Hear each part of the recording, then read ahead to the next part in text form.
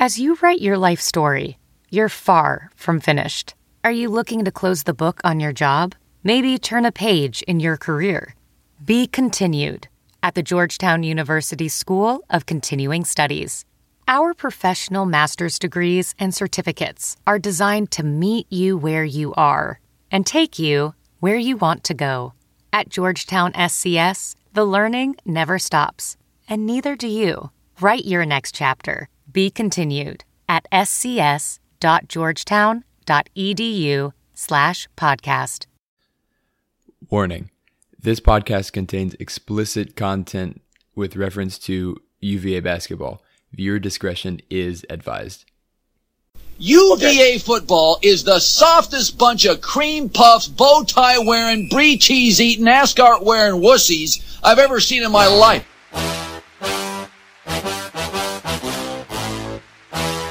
I'm gonna punch people from UVA right in the neck. They wear suits to games. That's absurd.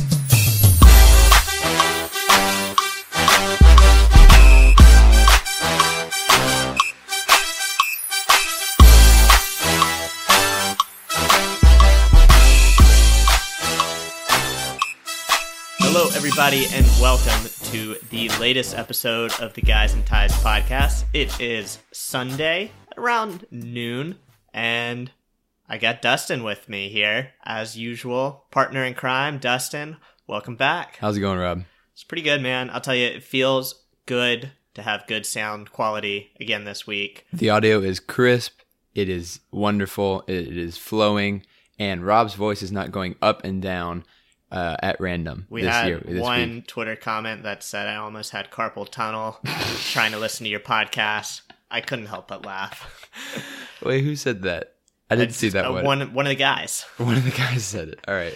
But, you know, I will say last week was probably, despite worse sound quality, under slightly better circumstances. After a big and very impressive game against Louisville, Virginia football didn't look as hot this week against NC State, falling 35-21.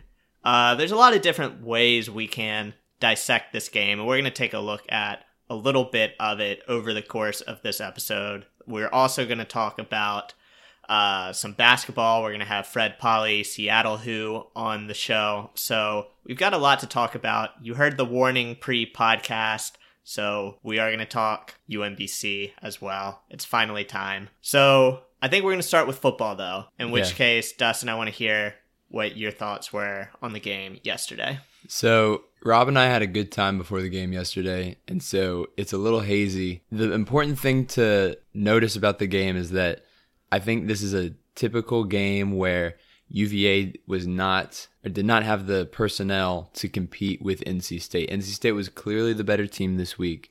We did have a lot of injuries to our defense, which I think really hurt us, but you know, at the end of the day, we didn't execute as well. We didn't have as good of players as they did. Our rushing attack was non-existent. Our rushing defense was non-existent. I think just overall, we're still growing this season, and the injuries definitely did not help. Yeah, no, I think you're exactly right. There were opportunities to make this game closer than it was, but at the end of the day, NC State was better. You know, Ryan Finley's a heck of a quarterback. You know, they, quite frankly, dominated the lines of scrimmage, which is what we did last week against Louisville. They were able to do that this week against us. And at the end of the day, our guys just didn't make enough plays. You know, Bryce Hall probably dropped 2 interceptions, which I love Bryce Hall, and he's a lockdown corner, but he's probably dropped 4 or 5 interceptions this year. Yeah, if he catches at least one of those interceptions, the game could have changed differently. Yeah. And I mean, we can point to a lot of different stuff that went wrong, like the weird butt fumble 4th down conversion that NC State had. And That was weird. I mean, I don't know how the refs called it a first down in the first place. Because if they call it for first down for UVA on that play, they probably could not overrule that on the replay. So it just, you know, I'm not going to blame the refs because obviously UVA made a lot of mistakes too. You know, not converting a lot of third downs, some drops by Bryce Hall, some even drops by our receivers, right? There's a lot of stuff that went wrong, but, you know, at the end of the day, we just lost to a better team. Yeah. I read one thing that put it well, that the stage kind of where we are in Bronco Mendenhall's rebuilding process is, hey, we can beat bad teams now. Mm-hmm. But I don't know if we can necessarily beat the average to above average teams on a consistent basis. And that's fine. I didn't expect us to win this game. We're just kind of moving along, and you bring up injuries, and that's a big thing. Not having Richard Burney obviously hurts, and now we're down to 5 guys really in that defensive line rotation. And then not having Jordan Mack is big, but not only that, not having his backup Malcolm Cook and not having his backup Dominique Shepherd. So really you're left with Zane Zandier and Rob Snyder. Rob Snyder played a little bit, but they still didn't trust him too much.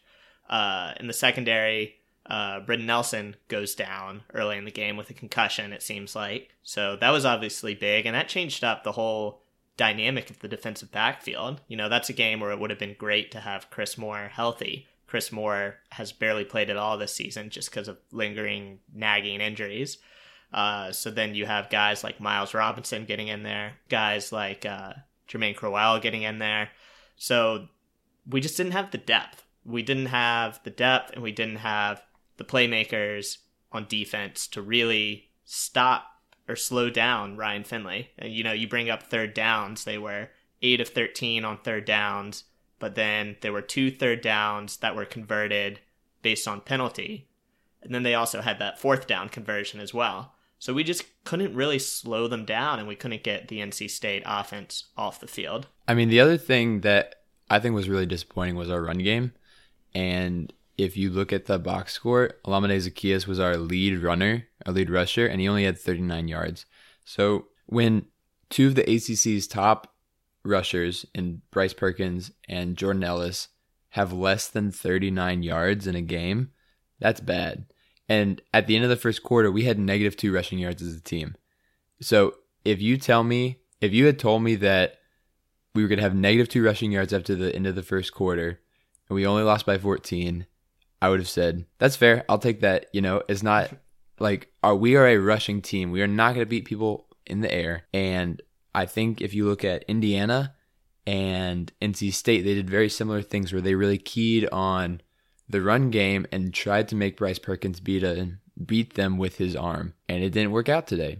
And, part of that is on the offense, but part of it's also on the defense, allowing 35 yards, allowing NC State to have their best rushing game this year at 176 yards. I think it shows a lot how good we were at first, and it also shows how bad we were today.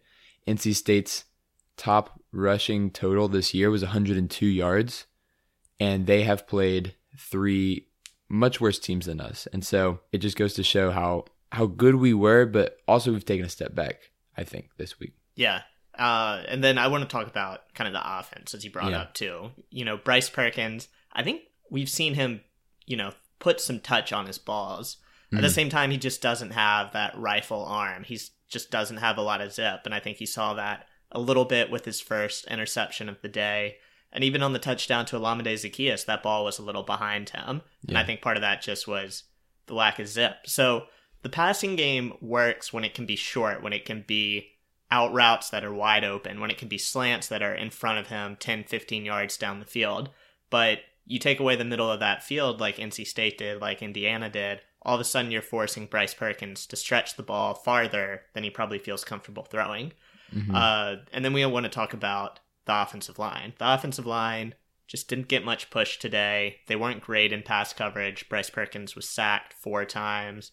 And the thing that I continue to bring up is that while I love Jordan Ellis, and Jordan Ellis will take advantage 100% of the things the offensive line gives him, mm-hmm. he doesn't really create much on his own. Sometimes he'll break some tackles, but at the end of the day, he's not super fast. He's not super shifty. He's a guy that if the hole's there, he'll take advantage of it, and he'll make every opportunity to get as many yards as possible out of that carry.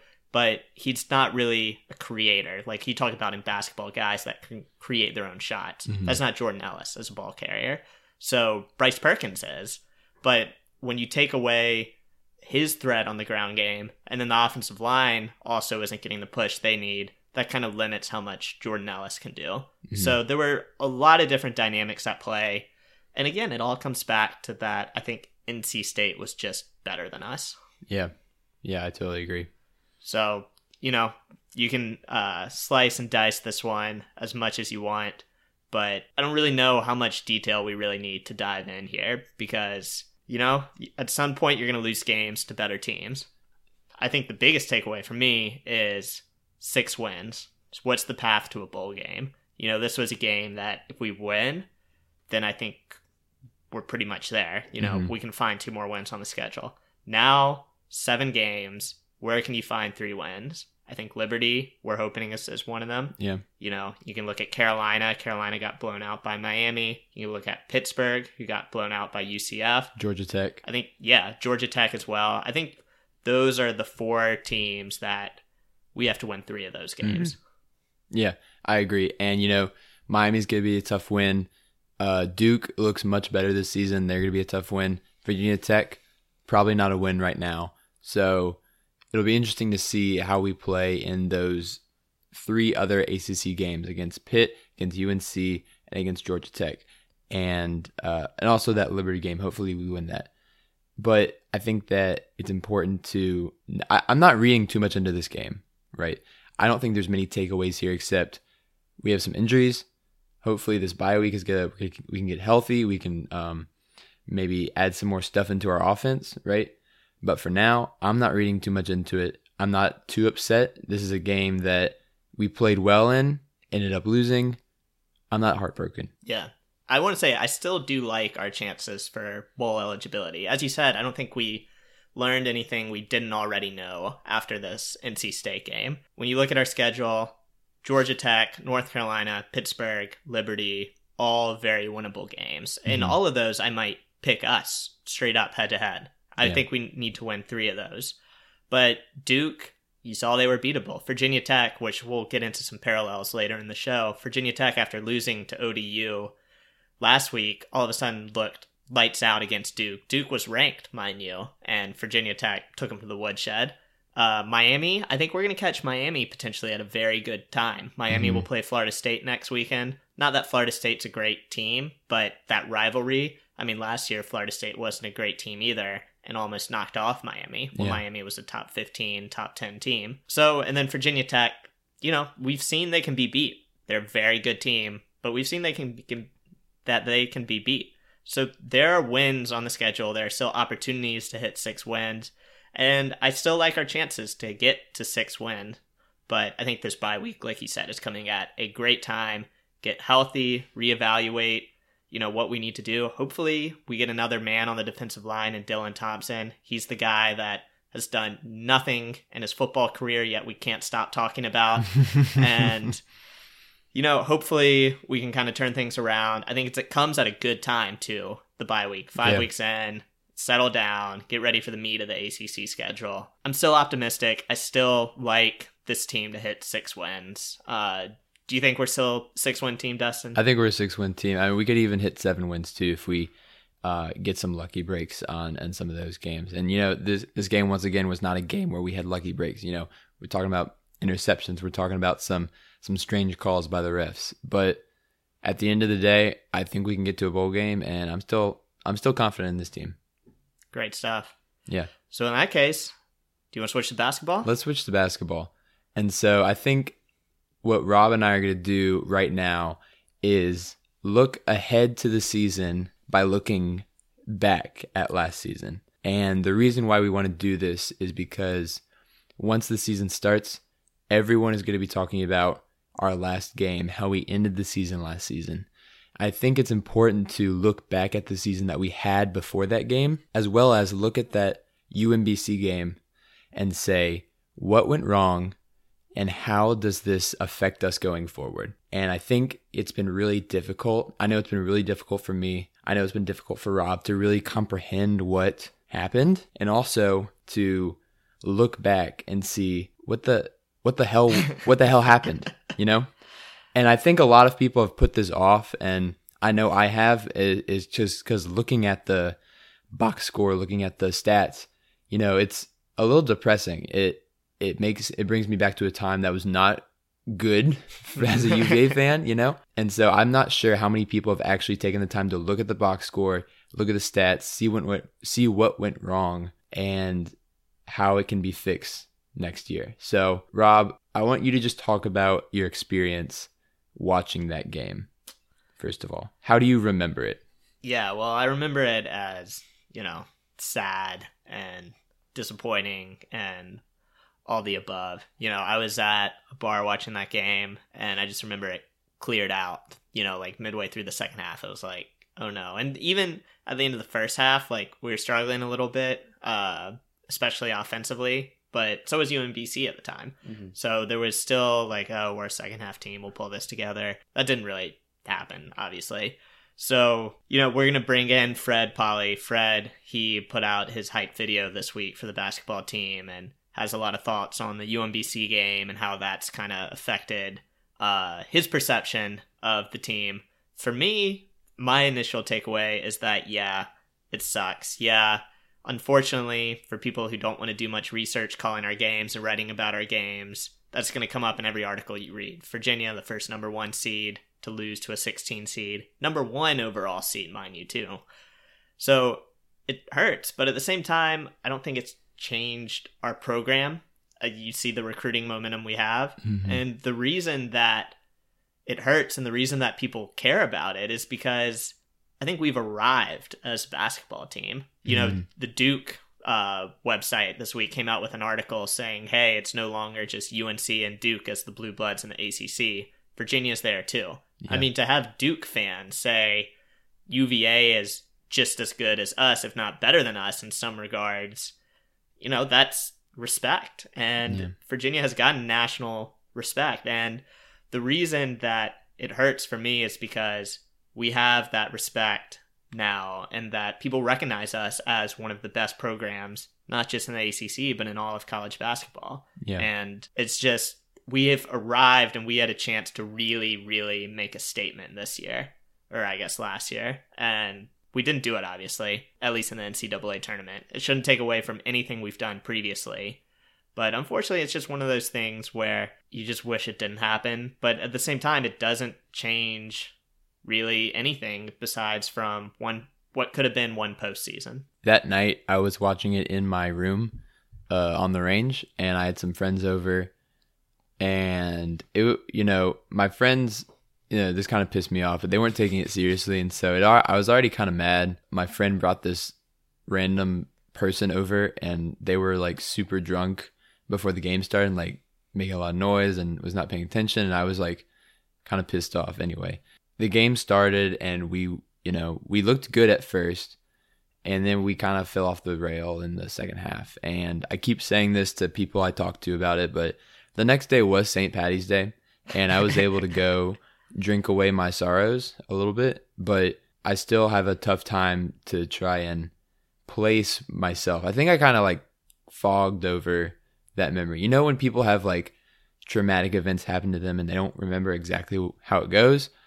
This is kind of what happened to me. And so my vision was that we basically lost the game in the first half. But looking back at the score, we were tied at halftime. And I don't know how many, this is just for me. I would not have said, I would have said we were losing at halftime if you had asked me. Yeah, we were talking about this before we started recording. I had no idea we were tied at halftime. Right, we were tied at 21. And then after that, they just went on a tear of making all these threes. But I had no idea that we were tied at halftime. I think that goes to say how little I actually have looked into the game afterwards. I didn't watch another basketball game after that. I didn't watch the rest of the tournament. I didn't watch the national championship game. I was just in a place where I didn't feel like I wanted to relive that at the moment. And so today is really the first time that I've been going through the stats, going through the win probability, looking at some advanced stats on KenPom, just to see like what went wrong. Yeah, no, it's funny, and hopefully it doesn't sound too much like a postmortem what we're doing here. The reason we're talking about this game now is because the basketball team officially started practice last week. I think it was Wednesday. They officially started practice. So we've been putting this off for so long. We keep saying, we'll talk about basketball. We'll talk about UMBC. And we finally hit a point where, hey, we want to have fun when the basketball season actually starts. So let's And by that, I don't mean the John Ross scene, basketball season starting, first day of practice. I mean the first game. We wanted to talk about this and just kind of see what it means, and if there's anything we should read from this, or if there's anything we really should just move on from and not really worry about that. Because we saw with Virginia Tech and ODU last week, an upset of really historic proportions for that ODU football program. But Virginia Tech came back and clobbered a very, very good Duke team, an undefeated at the time Duke team this week. And good teams move on. And I think Virginia basketball is an incredibly good team. That's why we're going through all this. And I think now it might be a really good time to bring on our guest, Fred Polly, hear what he has to say about this basketball team and what we should kind of be looking for moving forward. All right. And we have Fred Polly on the line right now. Fred, who many of you might know better as Seattle Who from Who's Place on Twitter. We got Fred on. Fred, welcome to the show. Thank you, Robert. I enjoyed my first time here, and I'm glad to be back. We're glad you agreed to come back, and that we didn't scare you off. It was a lot of fun. I was surprised you gave in to my pleading and let me come back. I figured you would be worried about your listenership when you're just trying to get started. So. Yeah, no, great jokes there. But I know why I'm back, because nobody else wants to talk about what we're going to talk about today. Yeah, that's quite accurate. That's why we're doing it. You had no alternative but me. That's why we're doing this. We are pushing the limits of what UVA fans can bear. So we just want to start off by asking you, where were you during the game, and what was your initial reaction right after it, if you haven't blocked it out? Not blocked it out. I haven't gone back and watched it again, though I did scan it to get clips to make my video. No, I was in my office and sitting at my computer, and when I was able to sit, mostly I was jumping up out of my chair and wandering around the room, tearing my shirt and pulling my hair out and screaming and yelling, why, God, why have you forsaken us again? What are you guys doing? What? Seriously, can he really hit that shot again? So that was my viewing experience. I did not watch the entire bloody massacre. I turned it off with about 3 minutes to go when it was finally abundantly clear that there was no comeback in the cards. Mm-hmm. I put myself out of my misery. Fred, you just made your hype video. What did, for the basketball season, great video if y'all haven't watched it yet, but when you were making that video, there was a lot of UMBC clips. You even made a UMBC safe video. Just kind of like, what were you thinking as you made that, and what takeaways did you have then that, maybe you didn't have at the time? Right. I originally didn't make a safe version, but I sent a rough cut of it to the Who's Place team and got the suggestion that there should be a trigger warning on it, because one of our members had a meltdown about it. So I went ahead and made that safe version.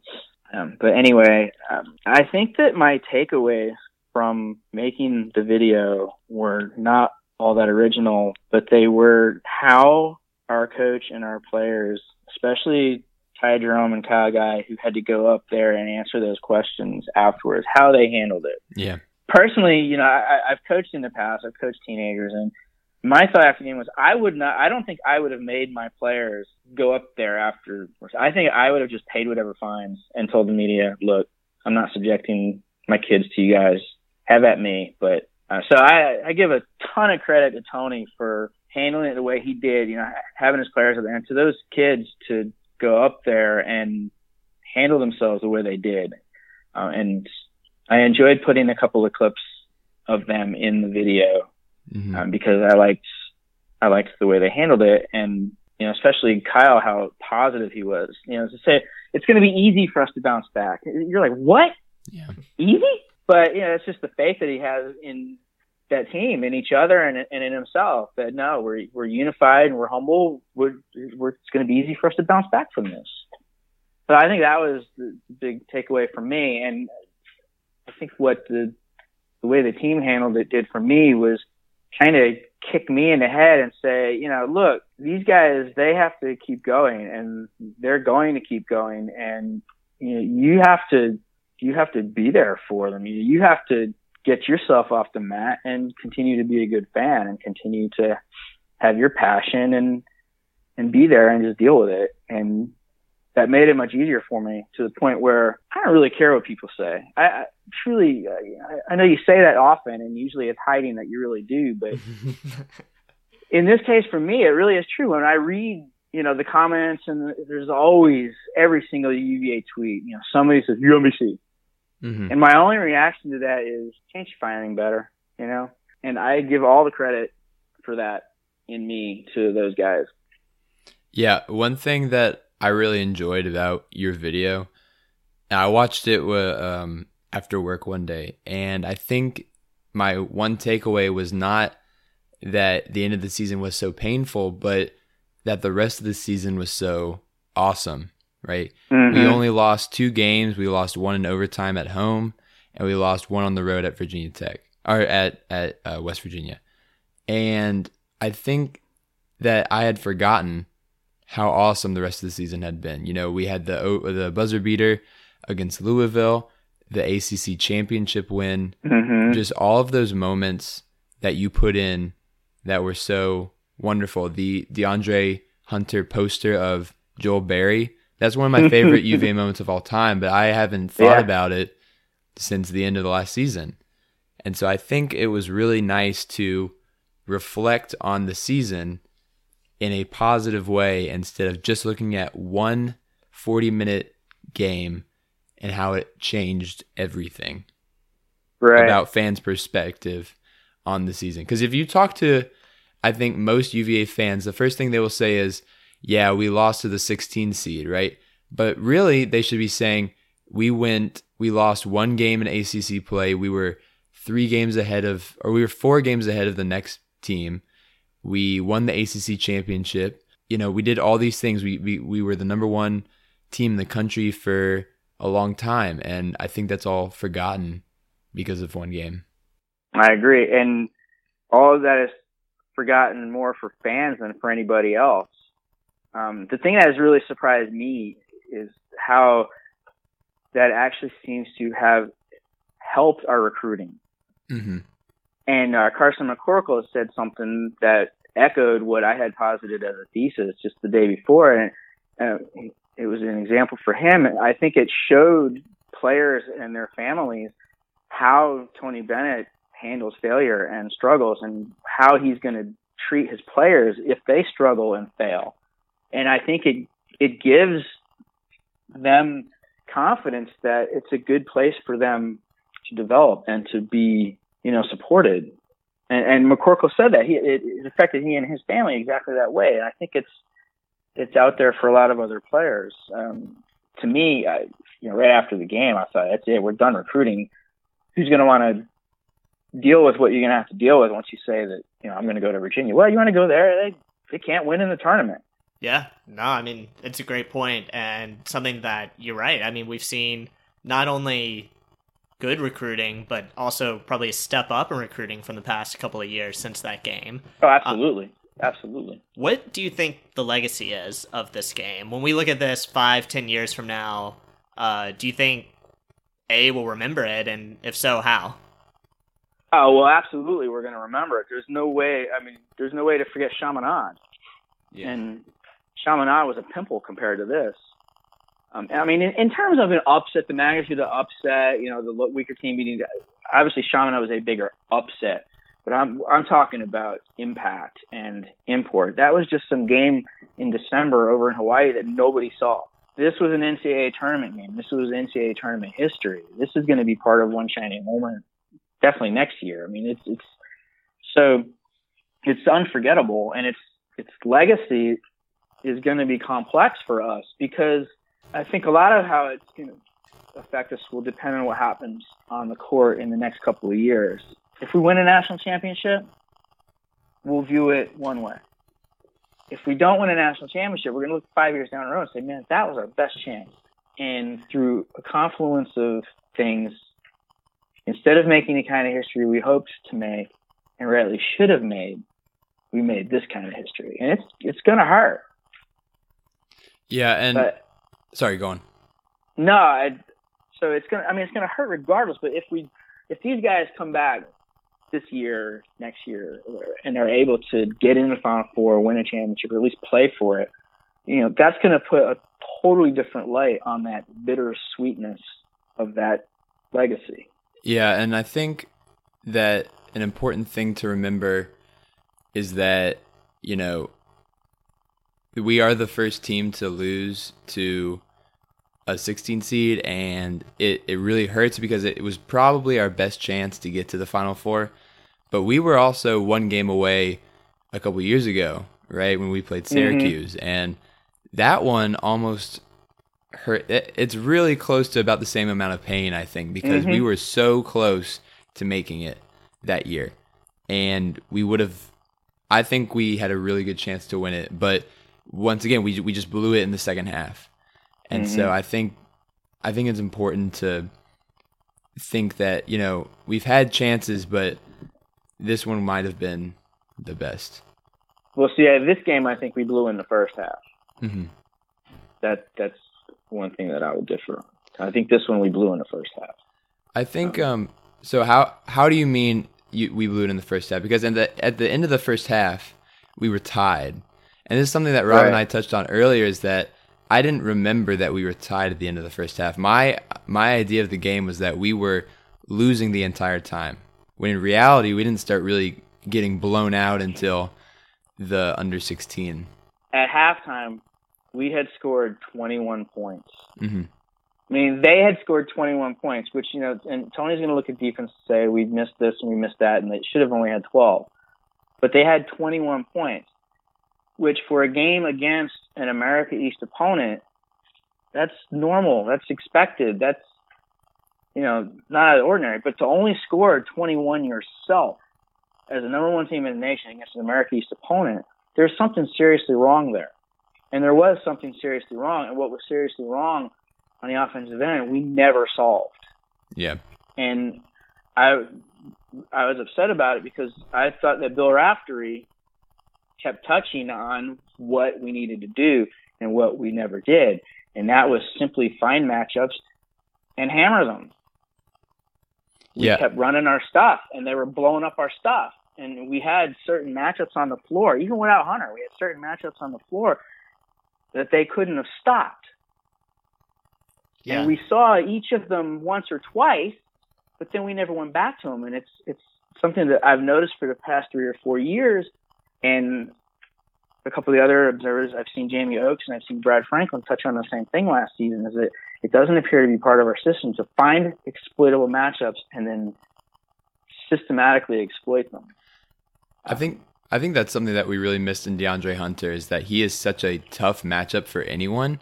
And he would have been someone, and I'm not saying we lost because we didn't have him, right? That's not the point I'm making. But the point is that he's a guy who's really tough to guard, like regardless if he's playing the 3 or the 4. And we had people on the floor, like, Devin probably had a good matchup. Ty and Kyle probably had good matchups. If we had Mamadi or Jack on the floor, they would have had definitely a good matchup because we were a much bigger team than they were. But we didn't seem to take advantage of it. And something that I was disappointed in after the game is I was thinking, why didn't Tony put Jay in for at least a little bit, right? Because nothing was working. And know why now. Yeah. Now you know why. We know why now, but at the time it didn't make sense. And even, or we didn't try anything new. Even in the Wake Forest game a couple years ago when Darius Thompson hit the bank 3 for the win, we went zone for a couple minutes, and that threw Wake Forest off enough that we could get back in it. But I was surprised that the coaches didn't try anything different. Yeah, it almost felt to me like Tony went into Farn and kind of like that rabbit freezing thing. He just kind of froze and went back to the well, and they were prepared for that. They were extremely well prepared for what we do. And I think Tony, he said after the game, he's like, first off, congratulations to Ryan and his team, which is, well said, because they were extremely well prepared and they were very confident in their game plan. And when they executed it perfectly, we didn't adjust to it because it's just not, I don't know.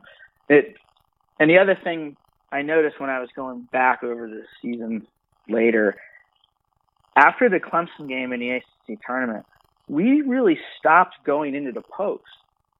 There was a stretch of games there where Mamadi Diakite, he scored 9 or 10 points in 5 out of 6 games in a stretch into that Clemson game. And Jack Salt scored, 8 games in that Clemson game? So we were going into the post in these games. After the Virginia Tech debacle, we started going into the post, and we got stronger. And then in the Carolina game, we got away from that, and we went back to being very perimeter dominated with the post guys getting very few shots.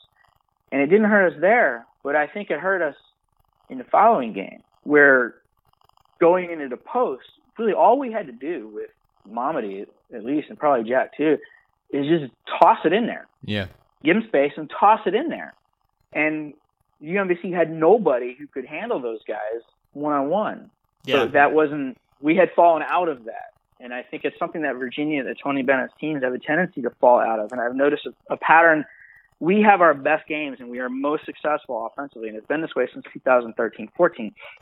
When we start the game putting the ball inside, late in the first half, in the second half, then start shooting the threes.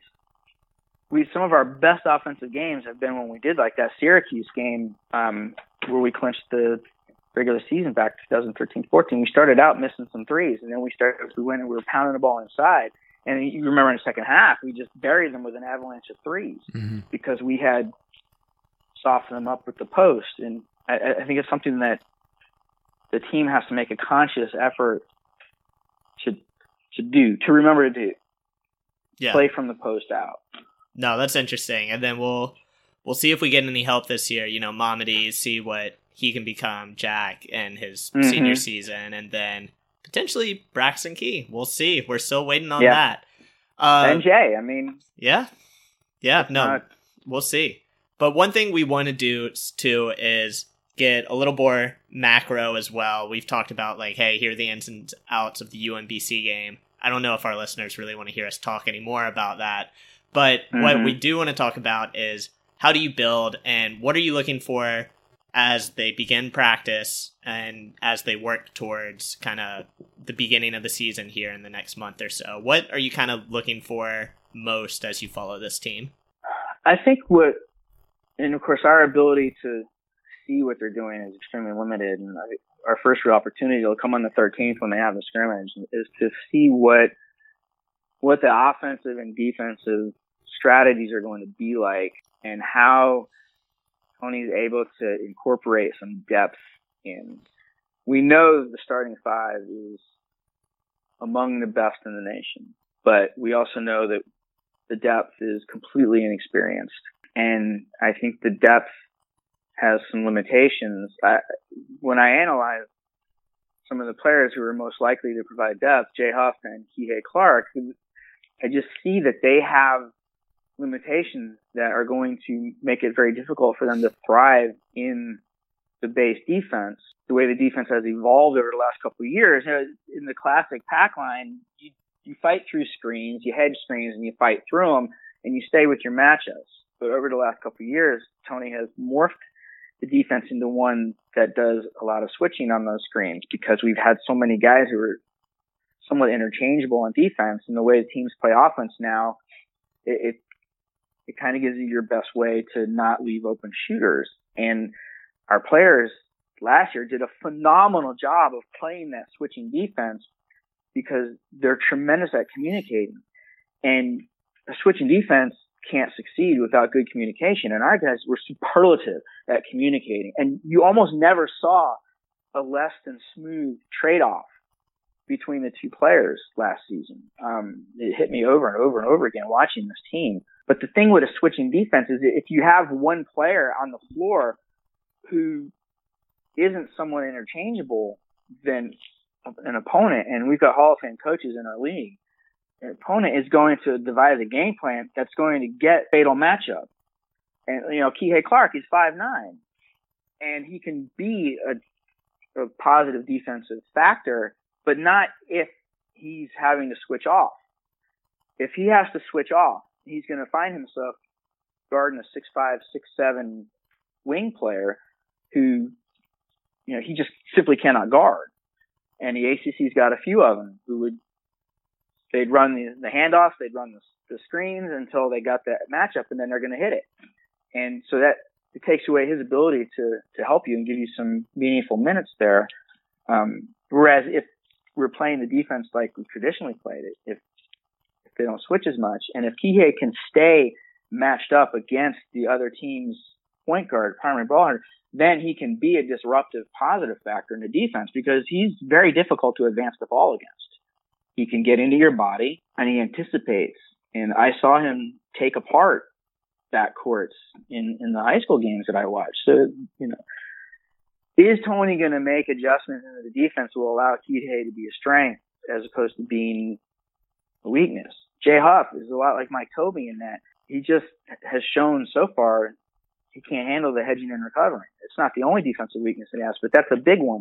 So if we're playing the defense where he's expected to get out there and hedge between the circles and recover, that's going to limit his ability to get on the floor, and we're probably not going to see him. Because I think from what I'm hearing, Francesco Badocchi is good at that, and right now is probably a better pack line defender, so he's going to get the minutes.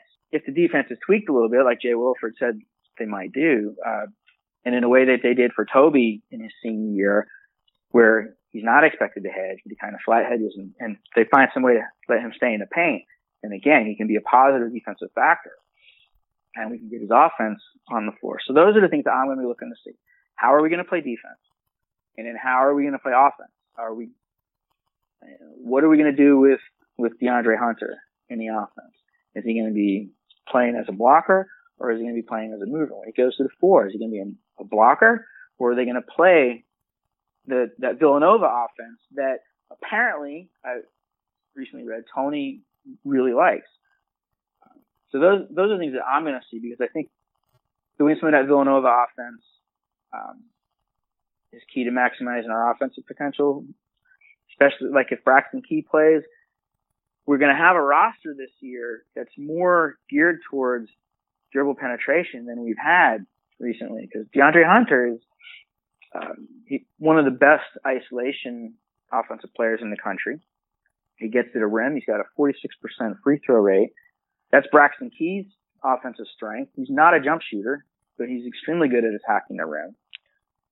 Then you've got, among the big men, Mamadi Diakite started showing a face-up dribble drive game late in the season. And even Ty Jerome has an excellent 92% rating on Synergy Sports as an isolation attacker. And we don't think of Ty Jerome as a guy who's taking guys off the dribble. Right.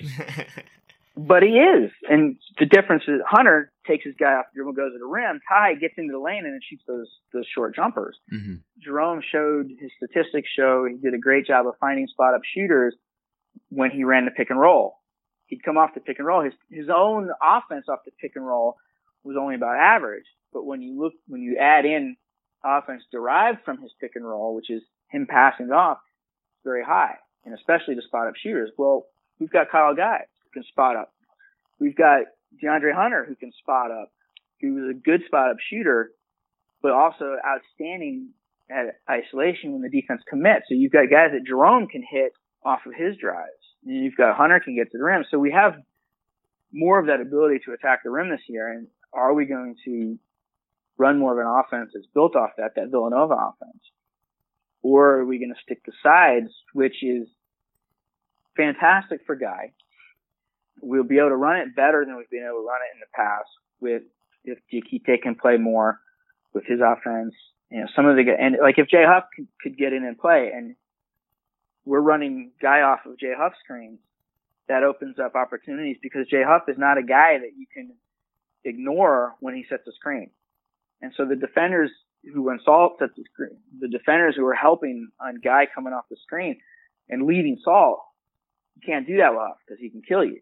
So that just makes it easier for Guy to get open. We've got this mix if we play it aggressively, and we've got a lot more experience now. The guys are all more experienced, and we've seen our best offensive teams have been when we've had upper class stars, Joe Harris, Malcolm Brogdon, by the time they're seniors, and Devin Hall is a senior. Once they master how to run a defender through the offense, they become very difficult to stop. So with the starting five, with the possibility of Jay Huff, if he can be, a key reserve, there's a lot of ability there to craft an aggressive offense that's going to put defenses in a major bind. So I'm looking to see, what Tony does to try to incorporate that. Something that I'm looking for in the offense this year is who's going to step up to really be a leader. Because, last year we had Devin Hall, we had Isaiah, and we had Jack. Those were our captains. But in the last game of the season, when we lost, none of those three really stepped up. Devin only had 2 points the entire game. He missed 6 threes, sorry. Isaiah had 7 points and Jack had 0. So on offense last year, we didn't have someone who would really take over. But I think a lot of people think this year that DeAndre is someone who could maybe, if we're down in a game, can get isolated and then just start taking over a game. But I'm wondering if he's ready for that, and I was wondering what your take on that is. My answer is easy. Ty Jerome. Mm-hmm. We have 3 guys on this team who could score 30 points in any given game. Ty Jerome did it last year. He took over and he battled Jerome Robinson in that Boston College game. Even as a freshman, Ty had no problem taking the ball and making a play at the end of the game. I think of his move against DiVincenzo in the Villanova game. Mm-hmm. His freshman year. So, Ty Jerome, that's an easy one for me. He is going to be the leader, especially on offense, but on defense too. He's gonna step in Isaiah Wilkins' role of being what I call the middle linebacker, the guy who calls the signals. Mm-hmm. He's already the quarterback on offense. He's the one who's calling the signals on offense. When he went to that Chris Paul camp this summer, one of the things that one of the scouts said was, it was amazing how Ty Jerome never stopped talking. On offense, he was pointing out the mismatches, telling guys where to go, what the plays that they had. And on defense, he was telling guys where they needed to be. He was positioning players. He came in as a freshman. He talked a lot. So now, with Devin Hall gone, with Isaiah Wilkins gone, and with Jack Salt being the senior, who is, as he said, Salt's not an assertive step up, tell guys what to do kind of leader. He's a different kind of leader. Mm-hmm. And he's the kind of leader who's going to mesh very well with Ty Jerome. This is going to be Ty Jerome's team. Mm-hmm. Interesting. By temperament, he's going to be the guy to step up and do that. He's the point guard. He's got the ball in his hands.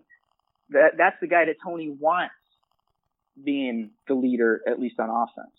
Ty Jerome is the player that I'm really focused on this year, and that I'm looking at, and he's actually my pick for ACC Player of the Year. I just think that he's the one that's going to be built around. And I think you touched on one of the reasons why with Hunter. He's a very confident player. He's very assertive on making his move when he has it, but I don't think he's got that assertiveness of stepping up and leading the other guys. Mm-hmm. Yeah, that's an interesting take. One thing before we end up letting you go, one thing I'm really interested to hear, just as kind of we continue, practice is just starting, we'll see the games here in a little over a month. Who's one under the radar player? One guy that's going to be coming off the bench that hasn't had a big role previously on this team? Who's that one guy you're looking for to see, hey, can this guy really step up? One we haven't seen at all that I'm saying, hey, he's going to step up is Kihei. I really think Kihei is going to be the primary perimeter sub. Now, if Key gets his waiver, which I do expect him to get, then he'll be the primary perimeter sub in a sense.